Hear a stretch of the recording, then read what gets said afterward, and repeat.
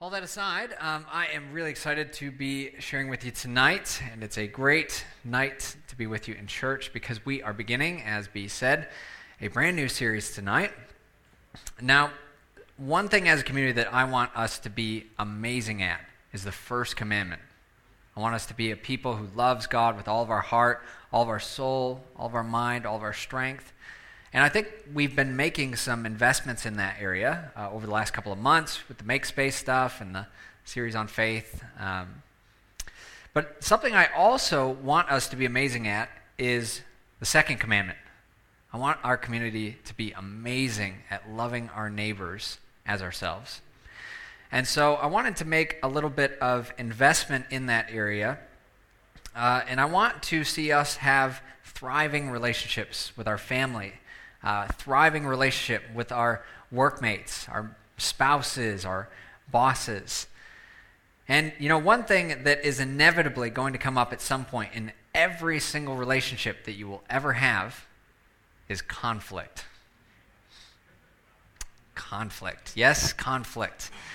It's a word that sends shivers down some people's spines. It can make us feel uncomfortable and anxious. Now, when we think of conflict, often the first thing that we think of is things like yelling, anger, things like broken relationships, things being thrown, if it's real bad. And I am sure that at some point you have seen conflict go that way in your life, one way or another. However, that is not the full story of conflict. You see, conflict, when it's done well, can actually be an amazing opportunity for growth and for transformation in our lives. Conflict can actually be a chance for us to draw closer to God and draw closer to one another. Now, a lot of people avoid conflict as much as they can, and that's because they don't like it, which I can identify with, because I, too, do not like conflict.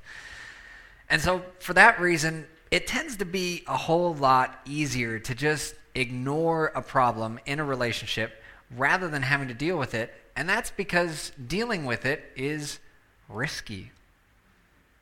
You don't always know how it's going to go if you bring a problem up. And so it can feel safer almost to ignore the problem and just sort of keep a surface level type of relationship. But the problem is that you actually then withdraw in your heart in the relationship. Here's the thing. As followers of Jesus, we are called to be peacemakers, not peacekeepers. We're not called to avoid conflict, since Jesus didn't, or to sweep it under the rug and pretend that everything is all good when it's not. Instead, we are called to do conflict in a way that creates understanding, brings about restoration in relationships, and hopefully gives both us and other people a chance to grow. So tonight, what we're going to be doing is we're going to be exploring where conflict comes from, and we're going to look at some biblical principles, some practical tips on how to do conflict well in our relationships. And so I'm going to share a message with you tonight, then we're going to finish out. We're going to have a time of discussion questions at the end. We'll get into some small groups for that. So introverts, if you need to emotionally prepare for that, go ahead and start doing that now. That's the heads up. But then, really exciting, in the weeks to come, you're going to be hearing from Sarah Taylor next week. She's going to be sharing a great message with you.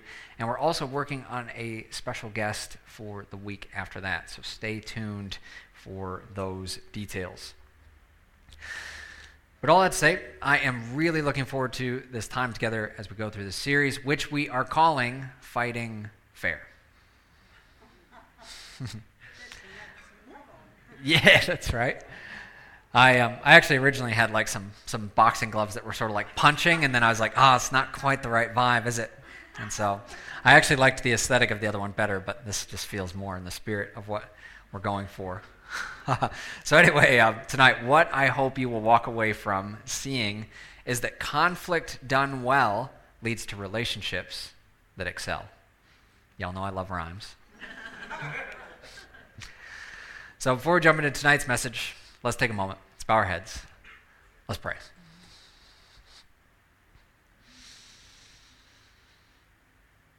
So, Holy Spirit, we welcome you into this space. We thank you for the way in which you've been moving already. Thank you for the ways in which you've been raising the temperature in the Spirit. And Lord, I pray that there would be some breakthrough moments tonight. There'd be some things that pop open, that need to pop open. And Lord, I just thank you that you care about every part of our lives. And Lord, that you're faithful, that you're kind to stir us when we need to bring things to you, to challenge us when we need to grow in meekness, and to not leave any stone unturned. And it's not because you're mean, it's because you want us whole and well in every area of our life, including all of our relationships. And so, Lord, I just pray for every person that's here tonight. I pray that this would be the turning over of a new chapter in their relationships. Lord, that your kingdom would begin to invade in a way that it hasn't before into our workplaces, into our marriages, our friendships, and that we would begin to see our relationships look more and more like your beautiful Son, Jesus. So we commit ourselves into your hand tonight. We pray for your grace. In Jesus' name. Everyone said? Amen. Amen.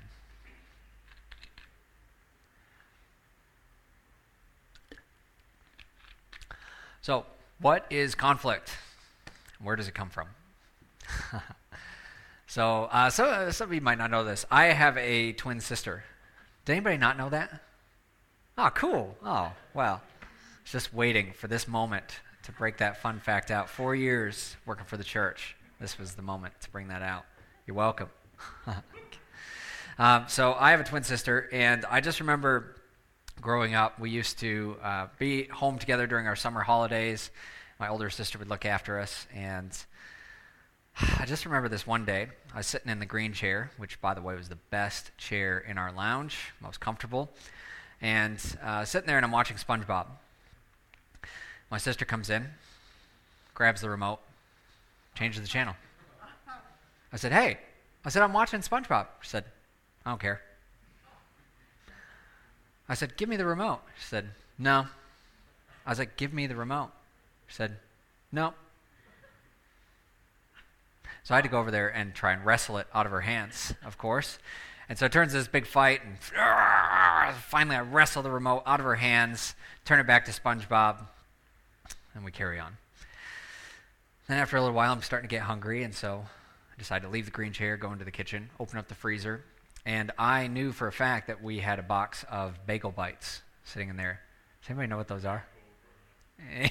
Phil knows what they are. They're really good. They're like little mini pizzas thing in the States.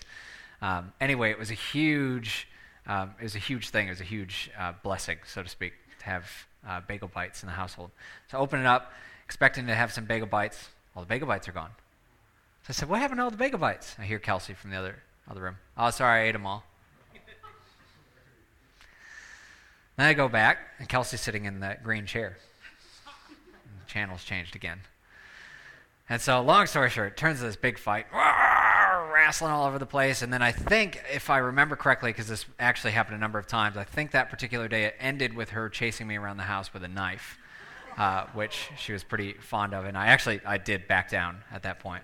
I thought it was a good life choice. Believe it or not, she did grow up to be mostly normal.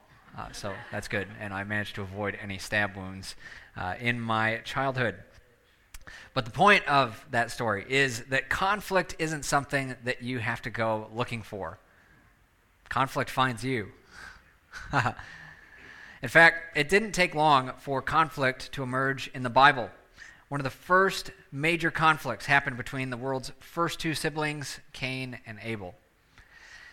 Abel found favor in God's eyes. Cain didn't really like that, and so he mildly overreacted and murdered his brother. It's not a good life choice. So conflict is something that's been happening on planet Earth ever since the fall. And partly that is because of sin, but I think also partly it's because conflict simply happens when two people disagree on something. And because we are all different in the way that we think, in what we value, in our personalities, and what we want in life, it's kind of inevitable that at some point you are going to end up in conflict with someone else. So besides stolen remotes and bagel bites, what sorts of things cause conflict?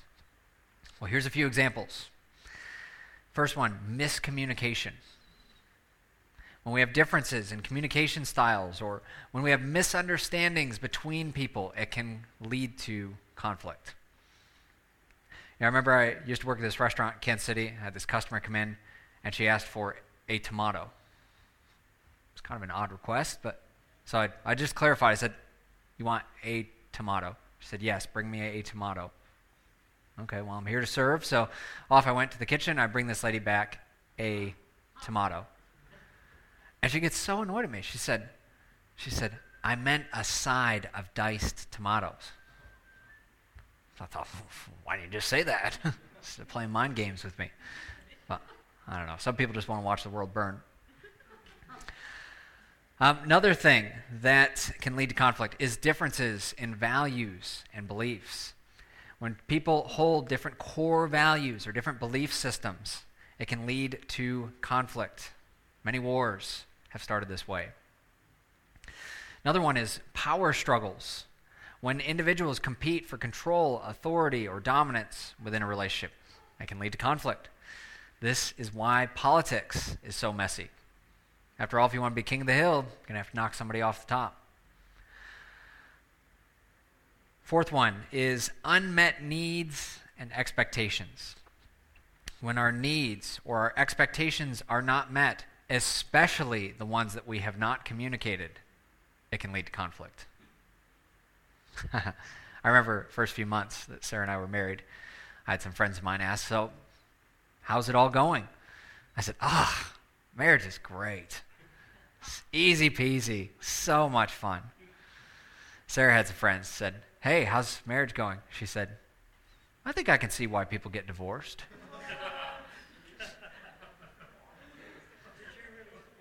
She did, believe it or not, she said that.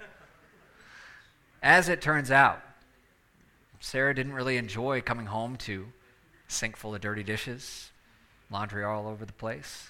It was a shock. Real shock to me. I couldn't believe it.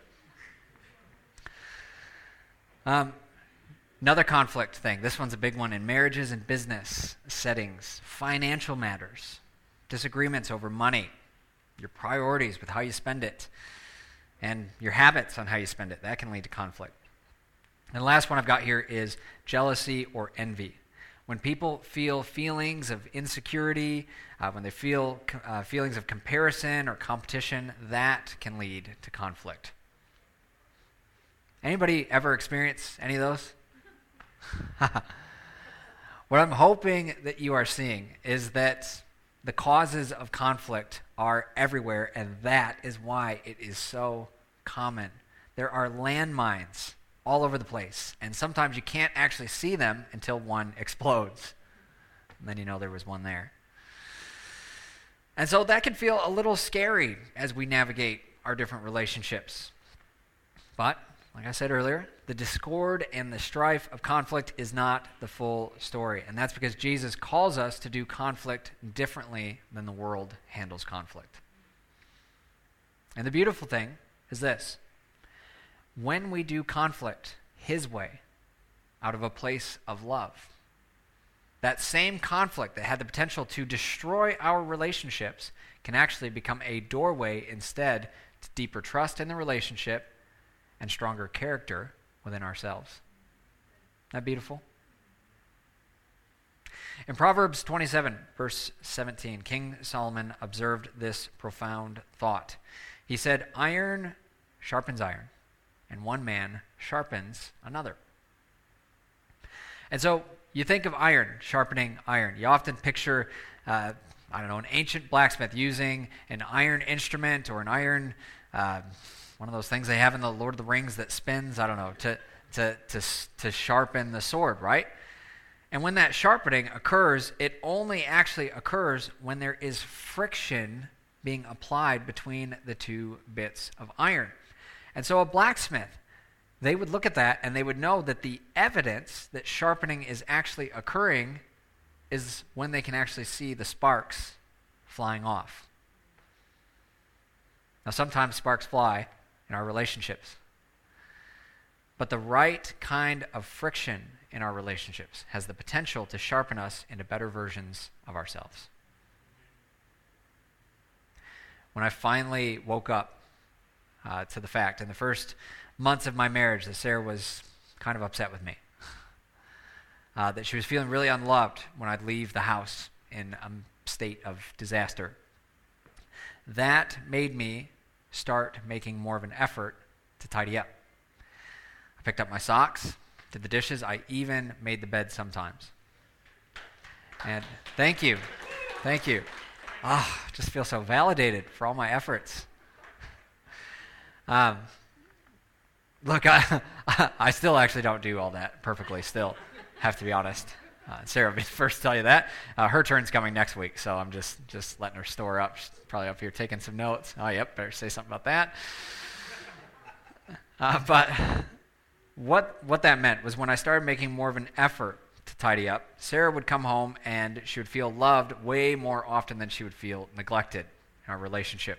And so that conflict between us, that wasn't fun, but there was something about that conflict and the way that we navigated that ultimately shaved some of my selfishness off and led to me becoming a more loving person. Does that sound like something Jesus would want us to do? So conflict can be unpleasant. It carries this risk of damage to the relationship if it is handled poorly. However, conflict done well can actually strengthen the relationship and deepen our trust in one another. Conflict done well leads to relationships that excel. Thank you. So that begs the question, how then are we supposed to do conflict well? I've got 3 principles I want to share with you tonight. They are, number 1, have an attitude of humility. Number 2, be slow to speak. And number 3, be quick to listen. And we're going to be unpacking those tonight, and also Sarah's going to be bringing, actually really for the rest of the series, we're going to be unpacking some helpful tips to do conflict well. But let's look at the first one. Principle number 1, having an attitude of humility. Man, I love how the NIV translates this famous passage in Philippians 2. You may have heard of it, starting in verse 3. It says, "Do nothing out of selfish ambition or vain conceit. Rather, in humility, value others above yourselves, not looking to your own interests, but each of you to the interests of the others." In your relationships with one another, it says, have the same mindset as Christ Jesus, who being in very nature God, did not consider equality with God something to be used for his own advantage. Rather, he made himself nothing by taking the very nature of a servant, being made in human likeness. What a beautiful example. Jesus is our example for everything. And so when he came to earth to address the greatest conflict of all time, the conflict between God and humanity, he had every right to come to the table as the superior party. He had every right to come down and just start making demands of everybody. But what did he do instead? He humbled himself. He made himself not an equal, but he actually went even lower than that and made himself a servant. That's stunning. In the same way, he calls us, as his people, to follow his example and to become the servant to the people around us in all of our relationships. Now, we can't control how other people behave, and it can be a little nuts sometimes. But for us at least, as followers of Jesus, when we come to the table to address a conflict with someone, we are to come with an attitude of humility. We're to come as servants. And that doesn't mean that our concerns, our frustrations get minimized or that they don't matter. We don't just sweep our frustrations and concerns under the rug in the name of being humble. Remember, that is peacekeeping, not peacemaking. It's also not real humility, because real humility is agreement with the truth. What it means instead is that our concerns or our frustrations are presented in a way that is loving and gentle rather than harsh or judgmental, which gives you a far better chance at actually resolving the problem in the relationship. So Jesus is pretty smart here. So when you're angry with your flatmate, you don't come in with a holier-than-thou attitude where you're just kind of saying, wow, you're so lazy, or wow, you're so dumb. No, instead, you're coming to the relationship saying, hey, I care about you, and I care about our relationship, and I want to do something to fix the tension between us. So let's look at this problem together. We're to have an attitude of humility. Things go way, way better in conflict resolution when you come to them that way. Principle number 2 is to be slow to speak. The book of James says this to us. Verse 19 of chapter 1, he says, "Know this, my beloved brothers, let every person be quick to hear, slow to speak, slow to anger, for the anger of man does not produce the righteousness of God." I know I'm talking about my marriage a lot tonight, but the person that I have practiced this the most with is Sarah. When you are married to someone, frustrations are just going to come up, just going to happen. And it doesn't mean either of us are bad people.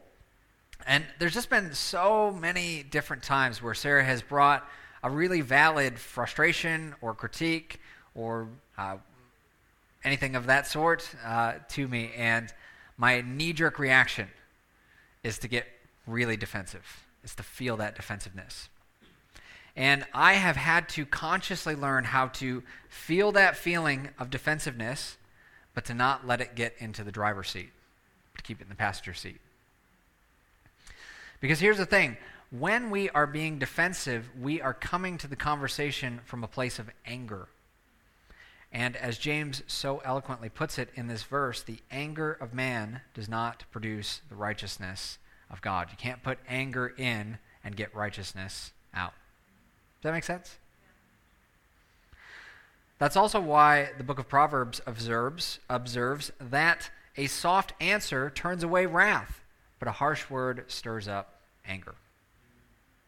So angry and defensive words, they don't get us very far in conflict resolution. In fact, they generally make things a little bit worse.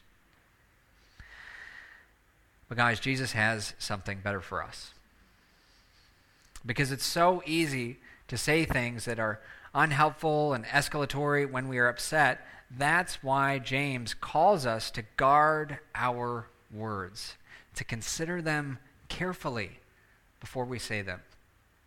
He calls us to be slow to speak and slow to anger.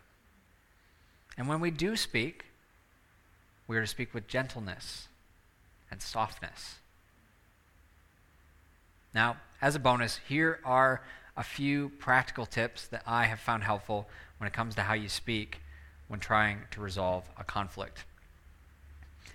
First one is to choose the right time and place. Really important. You want to find a space that allows for privacy, right amount of privacy, minimal distractions, and you want it to be comfortable.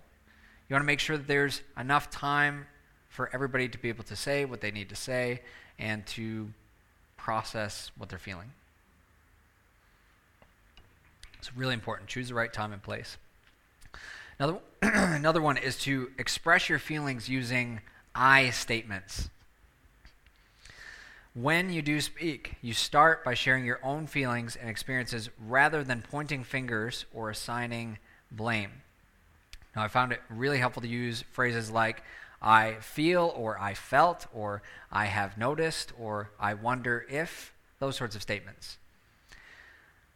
On the other hand, when you make you statements in these sorts of conversations, as in, you don't care about me, or you're being selfish, or you're a muppet. Did I use that correctly?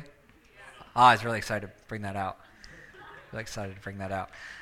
It almost always, when you're making those you statements, almost always means that what you're doing is you're making assumptions about the other person's motives. And the honest truth about that is you just can't know what motivates someone unless they really tell you. And so we don't want to make assumptions, and so it's good to stick to I statements. I felt, I feel. Last one is to be specific and keep focused on the issue at hand. Don't start talking about something that upset you 10 years ago. Don't start talking about other things. Keep it focused on why you're having the conversation. So that's principle number 2. Be slow to speak. Last one that I've got for you tonight. Principle number 3. Be quick to listen. Now, I've saved this one for last because it's probably the most important one for us to use when we're resolving conflict.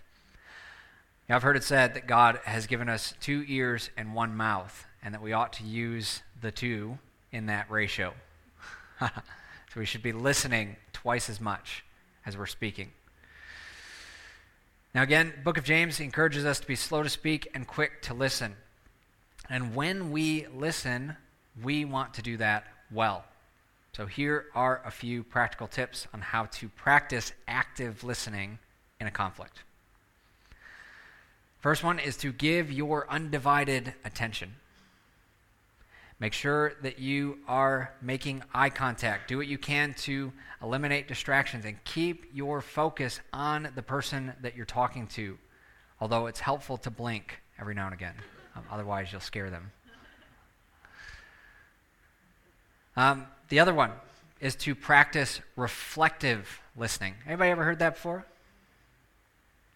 Reflective listening involves paraphrasing and summarizing what the other person has been saying, and it's a bit deeper than that, where you're actually trying to reflect back what you feel like they are feeling based on what they're saying. And so it's statements like, so if I understand correctly, you're saying da da da da da. Or it seems like you're feeling da da da da da. This not only demonstrates that you are actively listening to the other person, but it also helps to clarify any misinterpretations that might be happening as you're listening to the things that they say.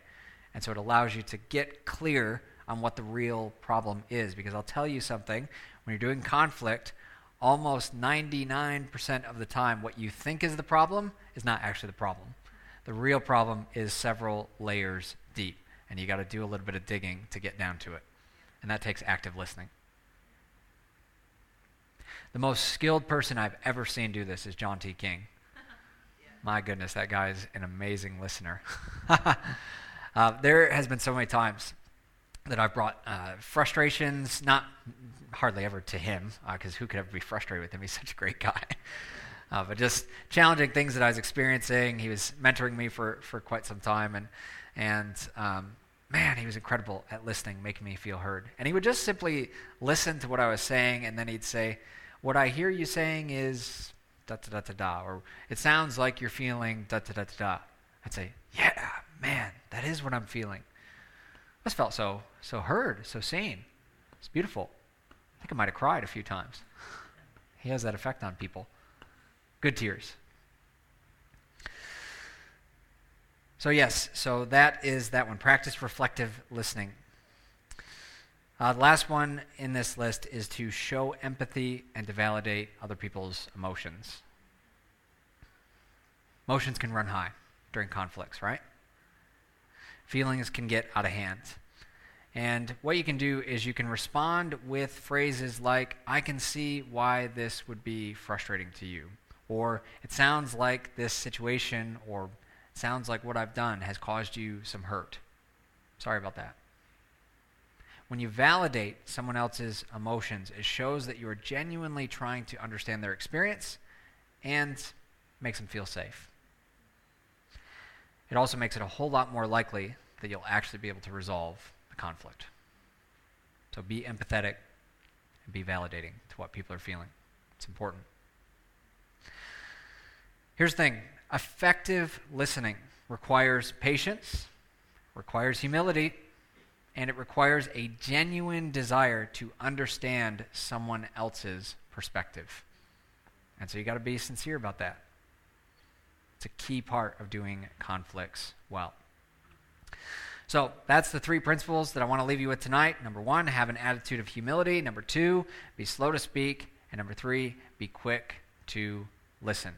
Put these into practice, and you've got a much better shot at doing conflict well. And when we do conflict well, it leads to relationships that excel. Good. Did you guys stand to your feet with me?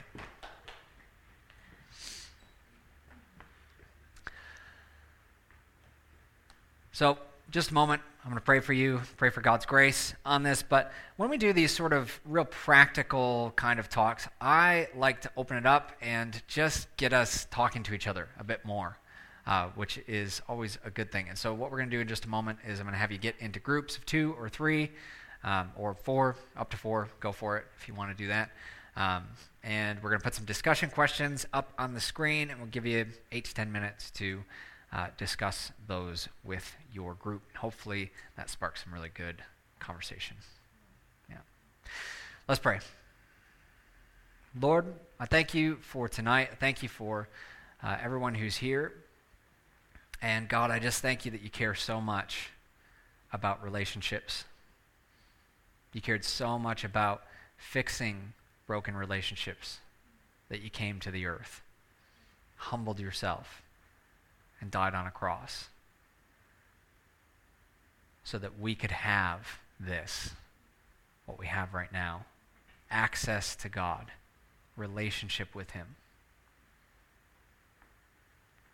And so, Lord, I know that you can look into every person that's here tonight, into their life, Holy Spirit, and see where there is discord, where there is wounded relationships, where there's hurt, where there's brokenness. And God, we can't always control what other people do, and sometimes it's hard to fix a relationship when somebody else doesn't want to work on it, when somebody else isn't willing. But God, we never want to be the reason that a relationship stays broken. And so, God, we humbly ask for your grace. Grace to forgive when we need to forgive. Grace to say sorry when we need to say sorry. And God, grace to take ownership over the health of our relationships that we have. And to be lights, God, in every single place that we go. Lord, it's my prayer that this community, that each of us would be amazing at our relationships. God, that our workmates would say, they are such a lovely, wonderful person to work with. The Jesus thing's kind of weird, but I don't really get that, but they are just wonderful to be around. God, I want our people to have amazing relationships with spouses, amazing friendships that aren't hindered by the first obstacle or the first frustration that derails the whole thing. But God, that we would be men and women who go the distance, that we fight for healthy relationships. I long to see that, God. So would you help us?